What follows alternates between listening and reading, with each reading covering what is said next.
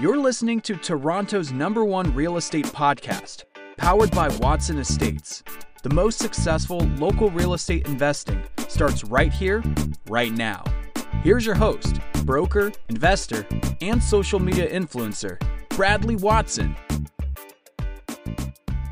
Good morning, investors. Bradley here from Watson Estates, and you're listening to the largest, fastest growing podcast for Toronto real estate on iTunes, Spotify, and Google Podcasts. As a broker and investor myself, I'm tracking the market. I want to know what's going on. And for me, I love to try and figure out what comes next. And that's really what this entire podcast has come out of, being able to keep you guys up to date on the latest news and from the perspective of someone who is in the business all the time. This is all we do around here. But today we're going to start off discussing, is the real estate bubble ready to burst? According to experts, we're going to look at different perspectives from people all surrounding the real estate industry and what they have to say comes next for us. And then I want to get in this discussion of blind bidding and the deception a lot of consumers have been up against, or a lot of people feeling empty, a lot of people feeling like they lost even when they win a multiple offer situation. And there's been some calls to having changes made to that. We're going to discuss that as well. And how are Canadian banks secretly circumventing the new mortgage stress test that just took place that was supposed to make it harder to qualify? Well, guess what? It just got a whole lot easier with some banks. Some of the things we're going to discuss today. And of course, COVID is still going on, which is a big part of all of everything that's happening here. And we just had Peel order 2 partial closures over the weekend. And now we have Toronto targeting 12 locations for closures. All of these things. Doesn't matter what you manufacture anymore. If you got COVID outbreaks, watch out. And if you work at a chess piece factory, that included the night shifts. Get it? Night shift. Anyways. We like to have some fun in the show. I put all the energy into putting this together for you guys. If I can't chuckle a little bit, I don't know what's the point. If you're joining us for the first time, please subscribe. If you're following us consistently and you haven't subscribed yet, what are you waiting for? Hit the bell for notifications. And if you'd like, you can jump onto our off-market and apartment deal list. Got the link down for that below. And I'm actually thinking about sending one. I think it's going to be tonight or tomorrow. A condo that's out in Scarborough. We'll be sending that out. It's off-market and discounted, power of sale deal. Opportunities come up like this all the time. We want to share them with you guys. It's all about sharing around here. Share, share, share. Okay, let's get into our first topic. Is the real estate bubble ready to burst according to experts? Well, before we go there, let's discuss briefly what's going on in the market, because we've got just recently a bit more of an update on the condo market.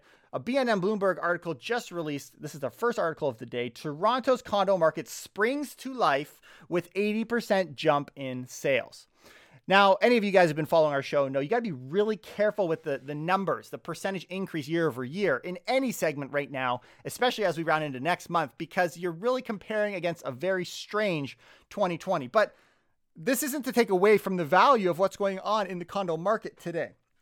Toronto's condo market, battered by a pandemic that sent city residents looking for more space, is bouncing back. That it is. The number of condos sold in the Toronto metropolitan area surged 80% in the first quarter compared with the year earlier, while new leases, we'll talk about rentals as well, also jumped. According to TREB, the number of units put up for sale, meanwhile, gained 43%. So we're seeing a lot more sales than we're seeing new listings coming on. So this is obviously leading to an increase in active listings, which is really the trend that's taking place here.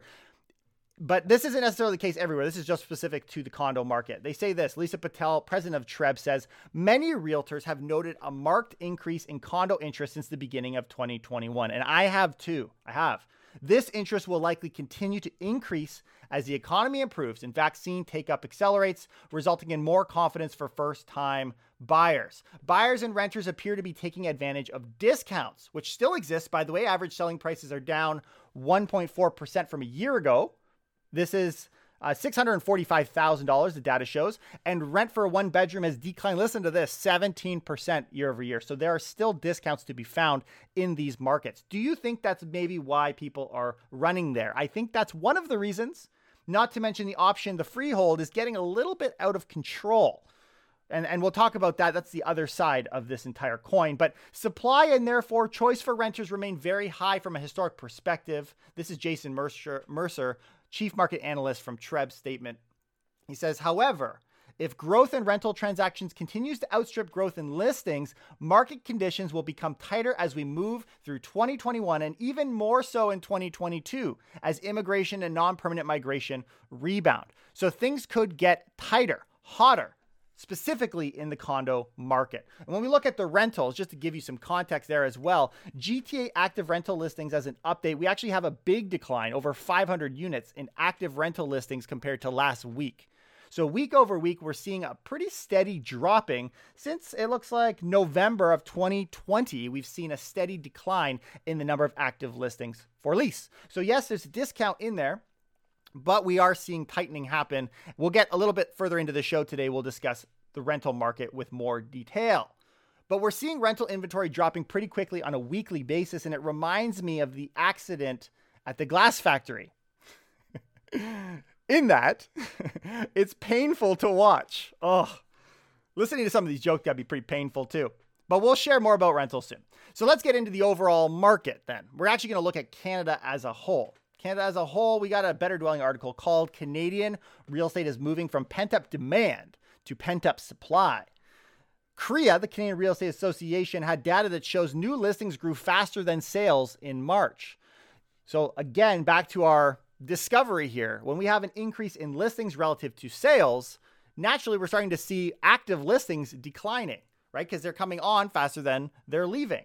And this seems to be the case. This seems to be the case outside of the condo market and the rental market, what we're seeing across the country. The number of new listings hitting the market was some of the highest ever. Unadjusted new listings were just under the May 2017 record high. That was the month that non-residents buying rules were introduced back in 2017. Probably remember that. As for annual unadjusted growth, that's also an all-time high. The market rarely sees this much inventory coming to market at once. People are taking advantage of the high prices across the country, and we have a massive influx of new listings. The market cooling on its own as the year goes on has been a popular call. We've got the Bank of Canada, who previously said they would expect the market to cool in the second half of the year. We've got banks saying much of the same. The market is cooling itself, which in my opinion is a best case scenario. Let's hope that trend continues. Fingers crossed. Fingers crossed. So this brings me to our discussion of a bubble, because not everybody would agree that the housing market's going to cool. I mean, we've just experienced 20, in some cases 30% year over year increases in prices, even in the GTA. So is the bubble ready to burst? According to experts, I want to take time to discuss various viewpoints, starting with a Toronto Sun article called Real Estate Bubble Ready to Burst. Here's what they said. When we asked our panel of experts, just under 1/3 believed Canada's sky-high real estate prices could send Canada into a recession, while just over 1/3, 38%, did not believe a recession would result, with another 1/3 unsure. Wow. So notice how experts are all over the map. They're constantly losing the game of cat and mouse. We've seen this all the way through COVID. It's not until the cheese factory explodes that you see debris everywhere.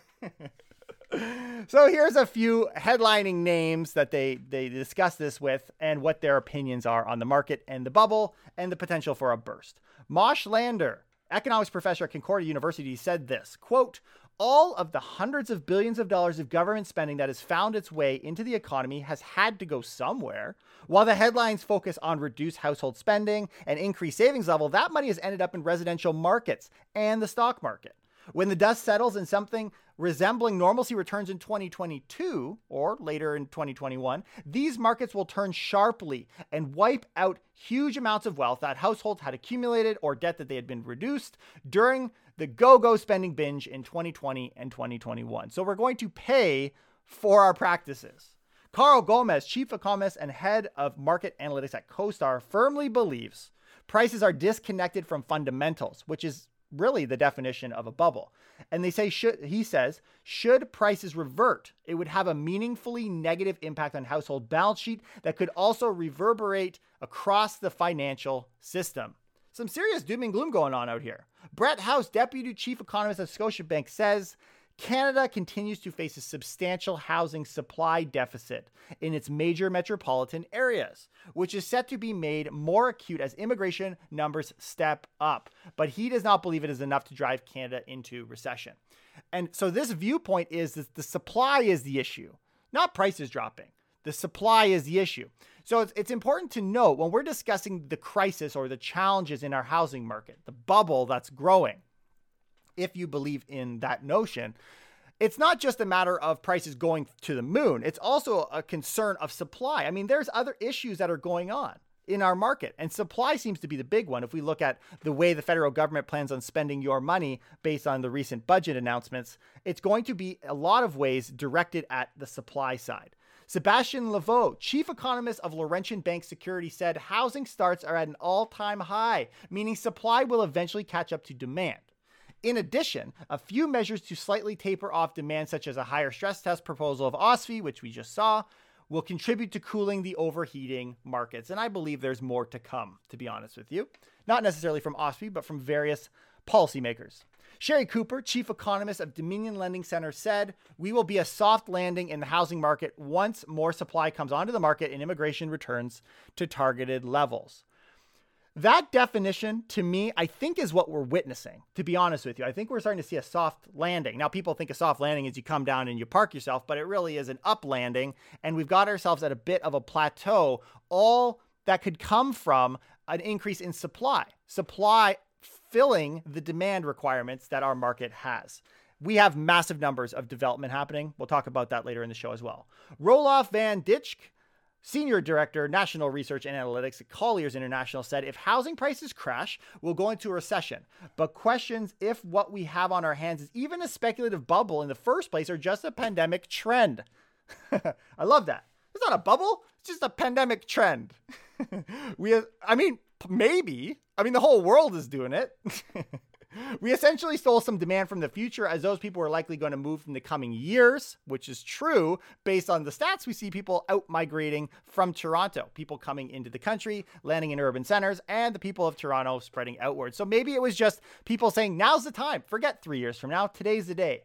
Also, they say, though, that's not going to cause a problem because the future demand will likely be replaced by higher immigration targets in the coming years, which have been announced at the federal level. So here's the question.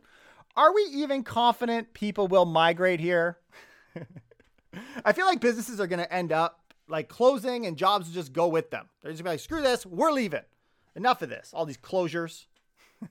Apparently, Kraft is opening a new factory in the Holy Land. They're calling it Jesus of Nazareth. That can't be real news.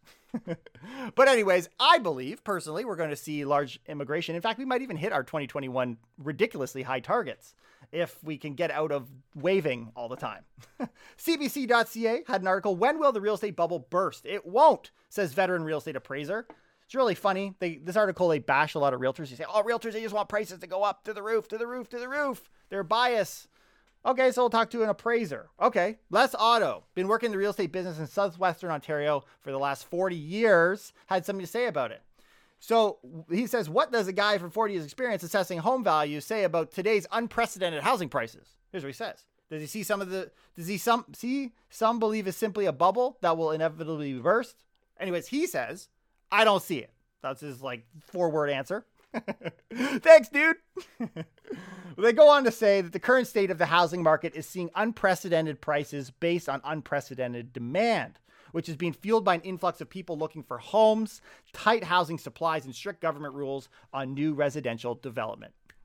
We have a demand and a supply challenge here. You want to talk about fundamentals. I don't think there's anything more fundamental than a balance of supply and demand, many of which have pointed to a natural increase in prices. Otto says the exodus from the GTA combined with large numbers of immigrants coming to Canada a few years ago, because don't forget, we've had tremendous immigration, has meant the supply can't keep up with demand. It hasn't been able to keep up for probably 10 years. Maybe that's an overstatement, but you get my point. In other words, too many people looking for not enough homes. Quote, you have municipalities making it ever more difficult to get land shovel ready for the day that a developer maybe goes out to buy 100 acres. It takes 2 to 3 years of planning and engineering to get it on the market. Actually, our guest this week, don't miss it. We talk about this and just how challenging it is to get developments done in Ontario. Developers are saying, screw it. We're packing it up. We'll go south of the border. So much easier. Otto predicts that as the pandemic runs its course, there could be a softening of the market this winter when fewer people are looking to buy. But he said as long as interest rates and housing inventories remain low, a sudden housing crash is off the table. So we have some people, they're freaking out. I mean, I'll be honest with you, a couple months ago, I was kind of freaking out too, 20-30% increase. I was really hoping that the winter market would cool things a little bit for us, and it didn't. That terrified me. What I'd like to see is things calming down a little bit, and we're going to talk about some of those stats in a second. But the point here is economists can't even agree. They can't get it straight. They haven't been able to agree since last year, right? We got economists at Royal Bank and BMO think it might be necessary for policymakers to intervene and prevent real estate prices from becoming even more unaffordable for first-time homebuyers. But then we got chief economists at Bank of Nova Scotia, we got Jean-Francois Perrault, and we got the TD chief executive, as well as RE/MAX. I mean, well, who would have thought? All saying we need to refrain from taking policy action to rein in soaring houses prices. If the housing market will deal with itself, then maybe we don't need to do anything. And I really, really, truly hope that that's the case. If you're going to pick a side, we need to figure out that whether or not that is the case, or is this something we need to kind of get ahead of?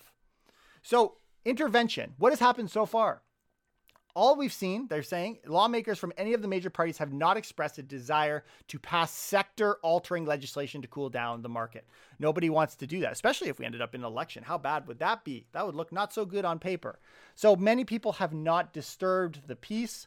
And to be honest with you, I'm okay with that.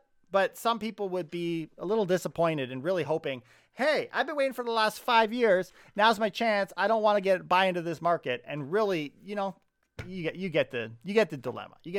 The prices are going up so quick. People that are on the sidelines, it's not getting any more attractive sitting on the sideline. The go-to solution, so RE/MAX gave a few other ideas to deal with the overheated market. Here's a few of them. Really interesting. You say you could tax people, obviously, but what about something else? For example, add a mandatory condition to every offer, making the purchase conditional on financing. So every single person has to have a financing condition in their offer. No more clean offers, I guess. Or implement an industry, quote, watchdog to review transactions where homes are sold well over asking. Curious to see how that would play out. Also, another idea, introduce more housing supply. Nothing new there. Aside from that, the only thing they say institutions can do is publish reports that allude to growing numbers of markets, including the Toronto real estate market, that are vulnerable to a sudden collapse in prices. Oh, got it. I see. So we'll just pretend the real estate market will crash so that it doesn't. I mean, that's what they're saying. We're going to say, be careful, be careful, be careful. I mean, we're already doing that. No? That's like an M&M factory hiring a blonde to throw away all the W's. No, Bradley, not even close. That's not at all what that's like. Plus, blonde jokes are racist in 2021, aren't they? So why does it matter if we get housing policy right? Who cares? Who cares? Prices will go down, they'll come back up, whatever. Well, Financial Post had something to say about it, the economy versus housing. Listen to this. In the manufacturing area, wood product sales have ballooned 69.5% year over year. The rest of the sector is down 4.1%. Wow. So that's the story. Same with industrial production, where wood products yet again are a resounding 21% year over year. No wonder you got all this craziness going on in the lumber industry. And the rest of the factory sector is down 2.2%. So we got an exception. We have a situation where housing starts at a record 335,000 in March. We're up an incredible 72% from year ago levels. Housing and government. That's the Canadian turnaround story. So the point here is between those two, government and housing, that's all we got. That's the only thing that's keeping us afloat. Otherwise, we are in the hole. Scott Ingram, he says, you know who loves the Toronto real estate transactions and prices are way up this year? The city of Toronto. And the government of Ontario. Not sure what it ended up as for 2020, but city has got to be breaking $1 billion in 2021, which really helps with affordability. So for those who think, they want to make it crash. I mean, there's a lot of money that goes into transactions. A successful sales year is great from the perspective of taxation. But you strip out government employees and construction workers, and employment in Canada is running a minus 8.1% year over year pace. Employment is way down when you take those guys out. One has to wonder what happens to the Canadian economy when the housing bubble finally does pop, the stimulus programs abate, and the commodity cycle runs its course. What is left? The reopening of the economy? And then I love this close.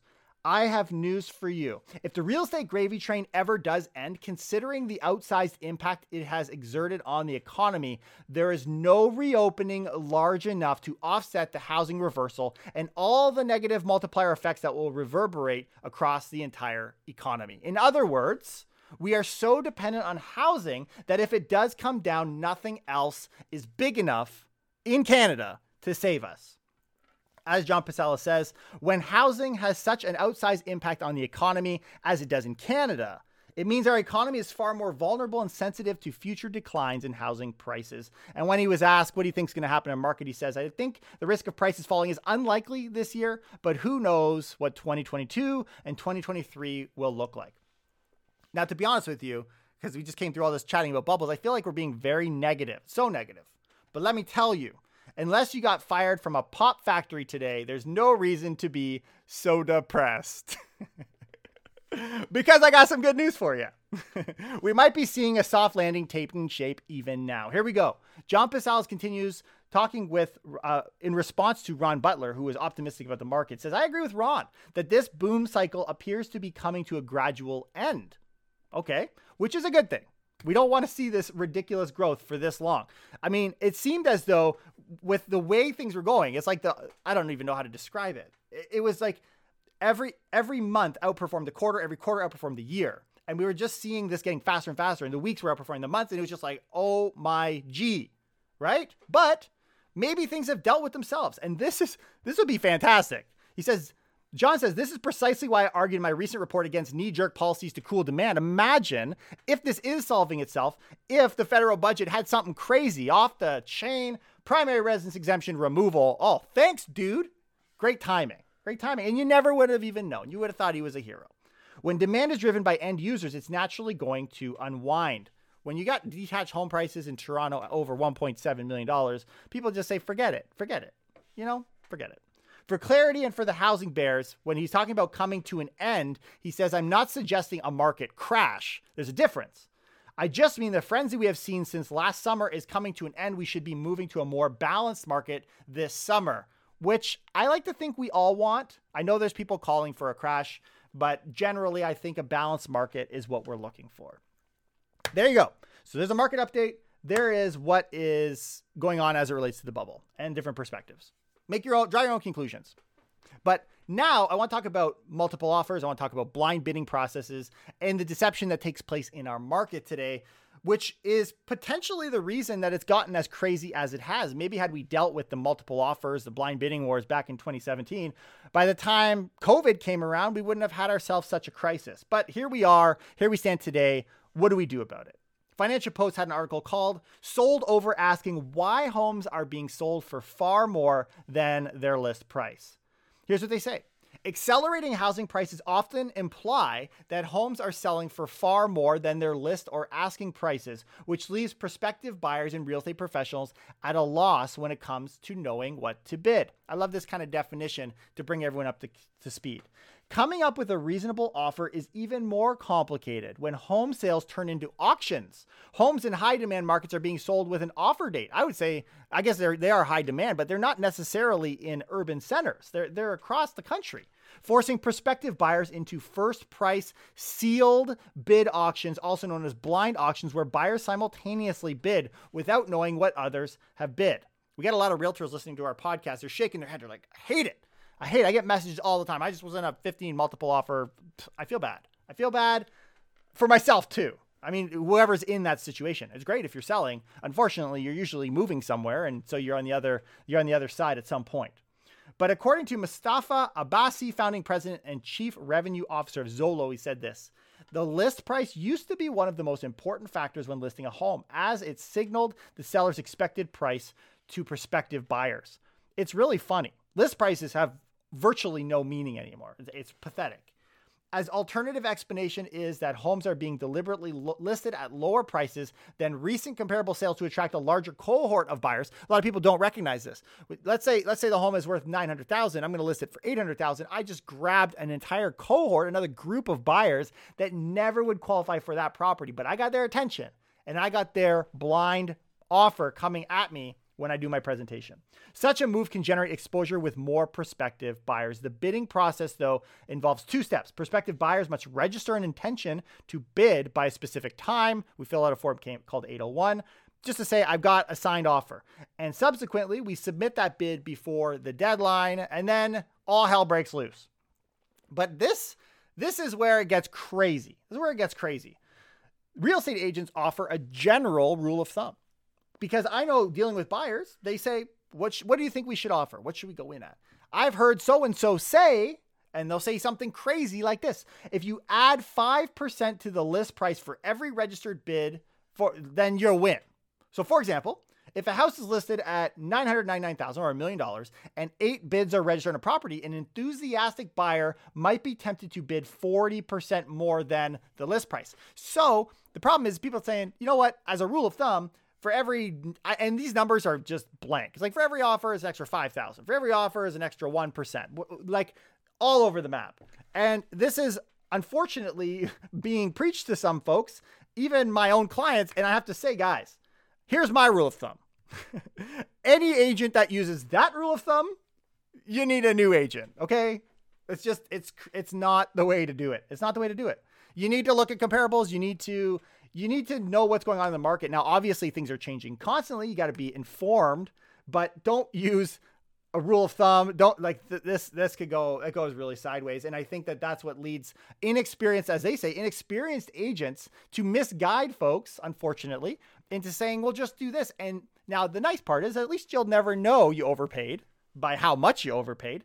I guess that's the one thing that keeps keeps us fair. I don't know. But I think you should give up while you're ahead, right? We got multiple offers, give up while you're ahead. I mean, Murphy's Law says you get laid off due to COVID. So you take a job at an origami factory, which is great until it folds. Can't we just end blind bidding wars then? Can't we just say no more blind bidding wars? That's it. I've been saying that for a while. I actually was in a bit of a debate with my office about that, saying, you know what, why can't we figure this out? I mean, it's so much easier to say no, because this is a long-standing industry with very powerful associations that if we had it our way, we would keep it as is, as much as possible. So to change something up like this is a drastic measure. Well, a Toronto broker is pulling out a call to action to cool obnoxiously high home prices, encouraging the real estate industry to mandate offer transparency and end blind bidding. Not me. Someone else said, quote, it's time for realtors to be bold and look at ways we can help ensure that as many people as possible realize their home ownership dreams and that they are protected in the process of doing so. That's Philip Kochev, broker and managing partners at iPro Realty. He says this, offer transparency can be simple. This is the pitch. Mandate, or at least allow the option, which I believe that will be what they do. And unfortunately, people won't opt for that option. But let's say, rework it, mandate for the disclosure of the best offer on the table to all competing offers. You got 10 offers? Well, you don't have to disclose all of them, but we definitely need to disclose the top offer. Okay, that's the pitch. Mireille Mansour, a broker of RE/MAX, says, described agents who are potentially new to the business or unfair of the value of the neighborhood will come into multiple offer situations and unnecessarily overbid to win. We kind of talked a little bit about that. Great point, right? We got different levels of experience. I mean, if I'm going to be going into a court, I want to have the best lawyer, right? So obviously in the service industry, no two professionals are created equally, and that could line up certain clients. Well, such highly inflated winning offers then began to set an unsustainable standard for prices in the neighborhood. So you could say, well, that's their fault. They're an idiot. They bought it. They're a realtor. They overpriced it and they ran up to the roof. Well, guess what? Times it by 1,000, times it by happening constantly. Now what we have is a runaway standard for prices in the GTA. TREB CEO John DeMichael says, this is not something TREB can do. That's not up to them. They say it's actually a government we need to step in to impose the regulations, which I don't know if that's true or if that's just kind of a kick to the can. Maybe. But DeMichel says he understands why people are calling for an end to the blind bidding, but warns it has to be done in a way that protects people's privacy, especially since whoever's in the room will know how high certain bidders will pay for a home, which is not a big deal, right? If you think about it, who cares? I mean, you knew it. You could have beat it. That was the best offer, and you didn't come in at that price. not a big deal if the thing sells. But let's say we have conditions. There's other layers, right? There's other layers to an offer, right? We've got, here, I'll give you a small list that I wrote, if I can find it.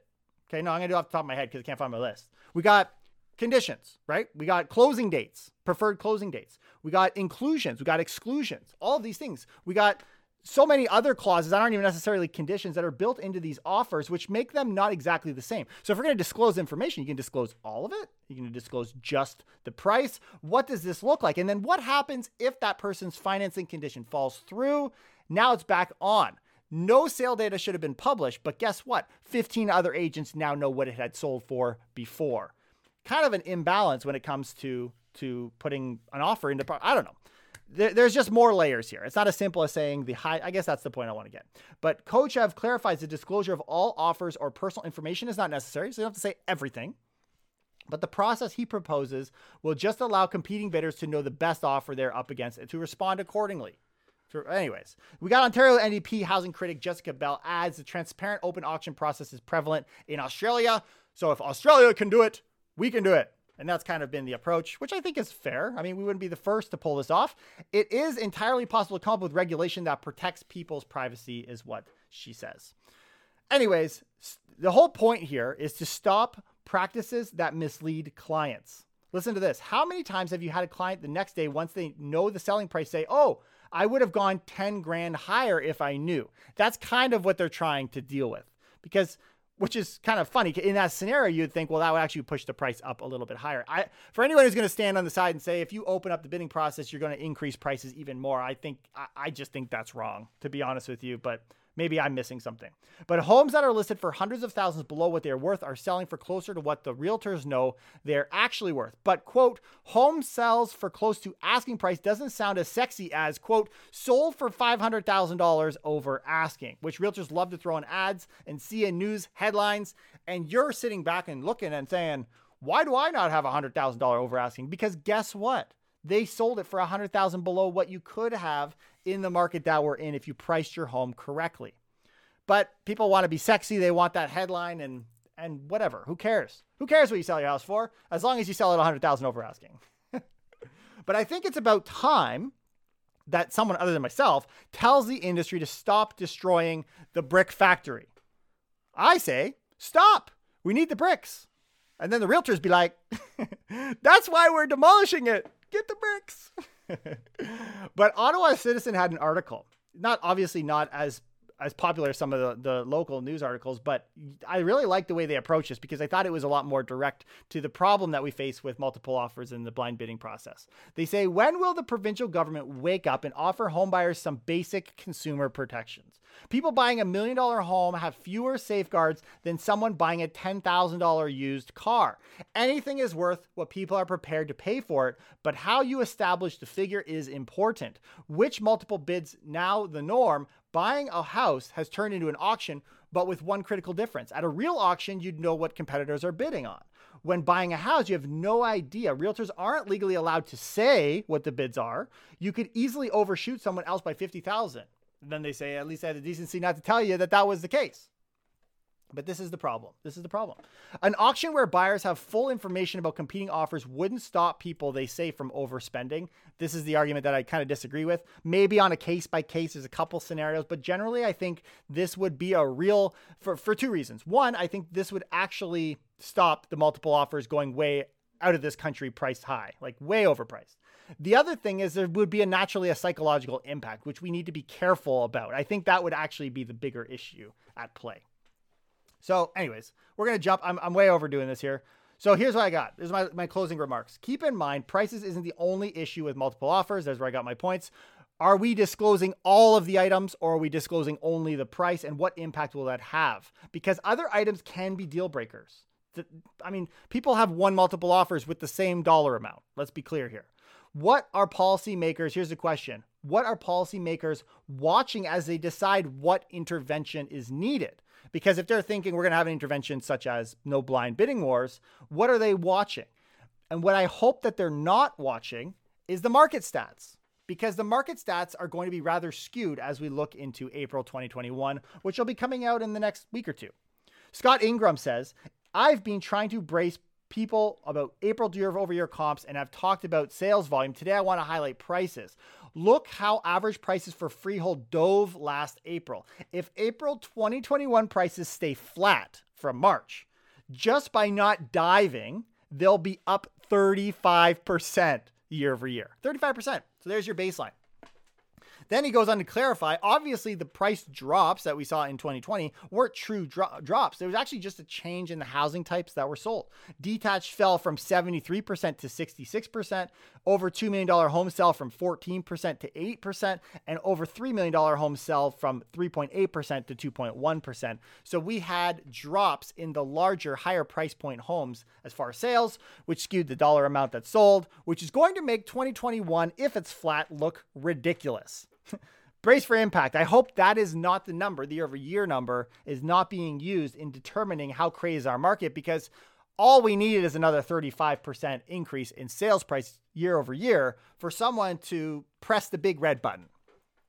So anyways, in conclusion, May 2021 year-over-year stats and April 2021 year-over-year stats specifically are a complete write-off. Anybody who says the market is on fire next week when the stats come out is no better than a damn tennis factory that opened up near my place. They're just making a racket. There used to be a ruler factory there, but then they went out of business. They just couldn't measure up to the competition. Boom. Let's get into some hot topics, shall we? Please like and subscribe if you haven't already, and subscribe if you're curious why I live in Industrial Park. We're going to start off discussing a mid-hot housing market, stretched borrowers maybe stretching the truth to get loans. They are feeling stretched and they're cheating the system. The recent surge in home prices has a federal regulator reminding lenders to stay sharp. And then they go on to tell this whole story. They were talking to Dan Eisner, chief executive of True North Mortgage, who said, I must say, this is the most advanced employment fraud I've come across.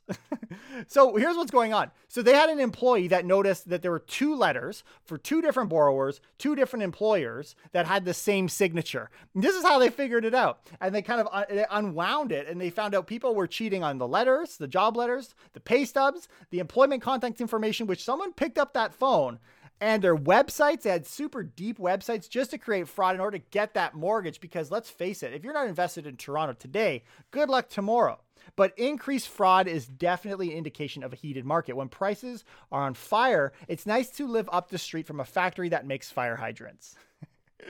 You just can't park your car there. BlogTO had another article. So many new Toronto apartment buildings have offered free rent deals this year. This is a little bit of us reminiscing about all the deals that were available to us. And I want to discuss a little bit about where rent is today. Some of you are renters, some of you are landlords. I think it's important that we know.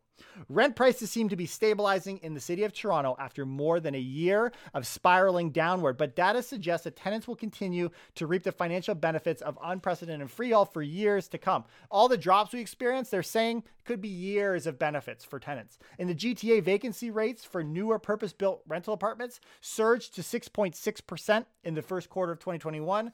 And when we look in the city of Toronto, it's even higher at 8.8%.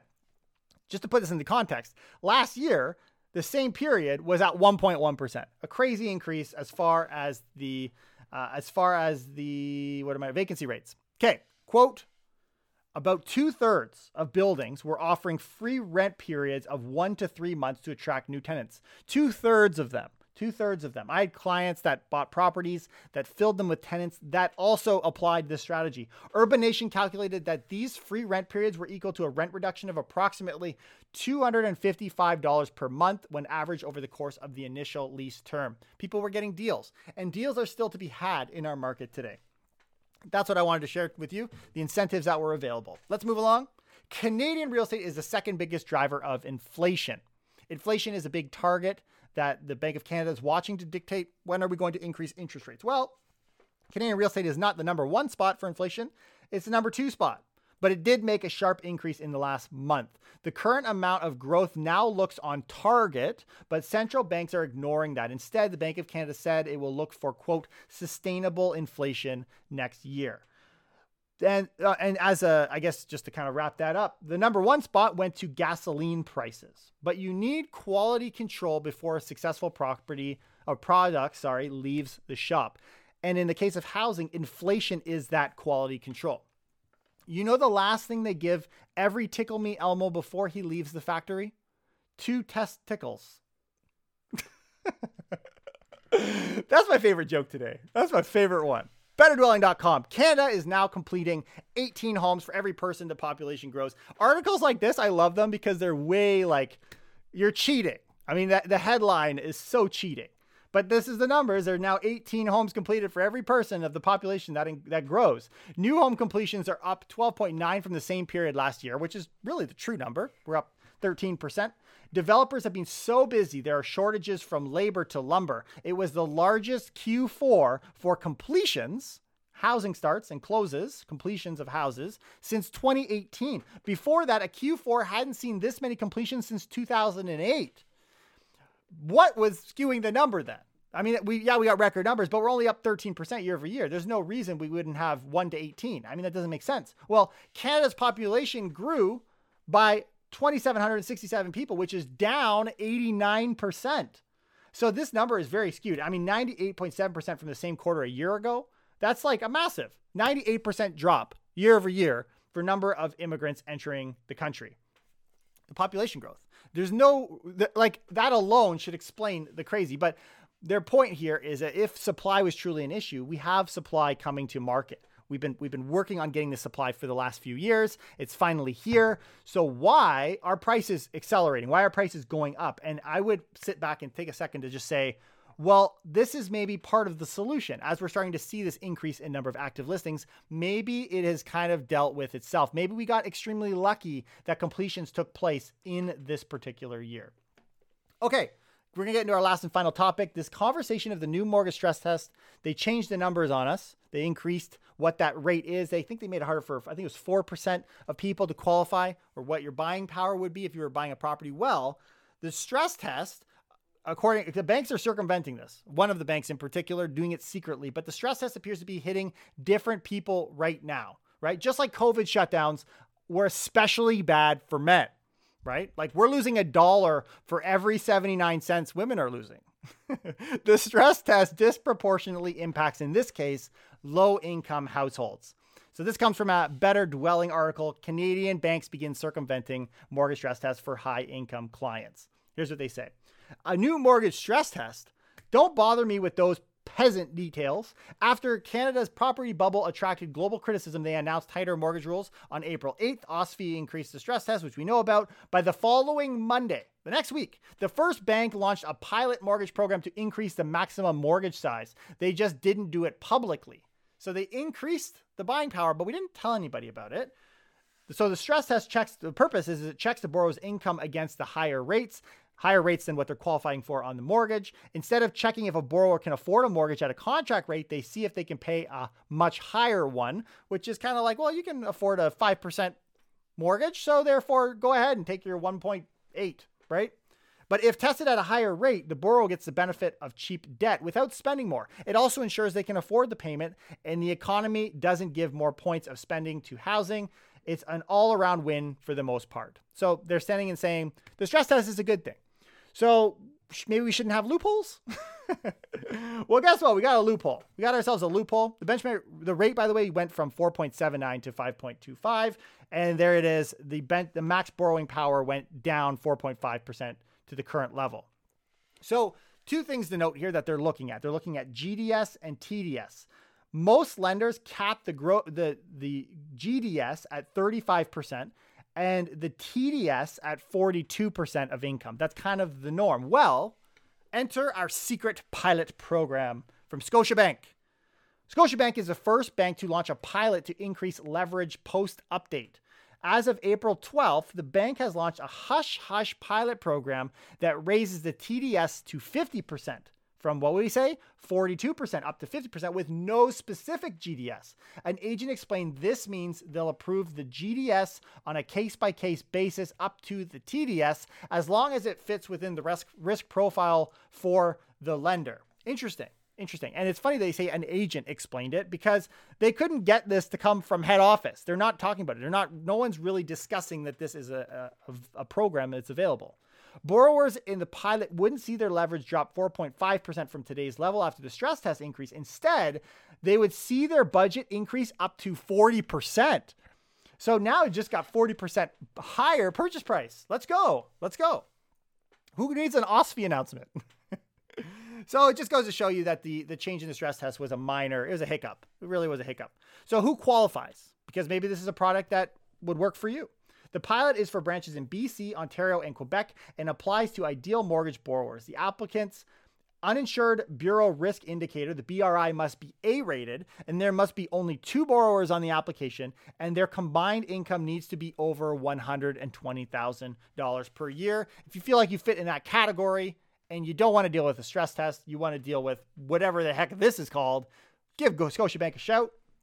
I'm not working or advertising on behalf of Scotiabank.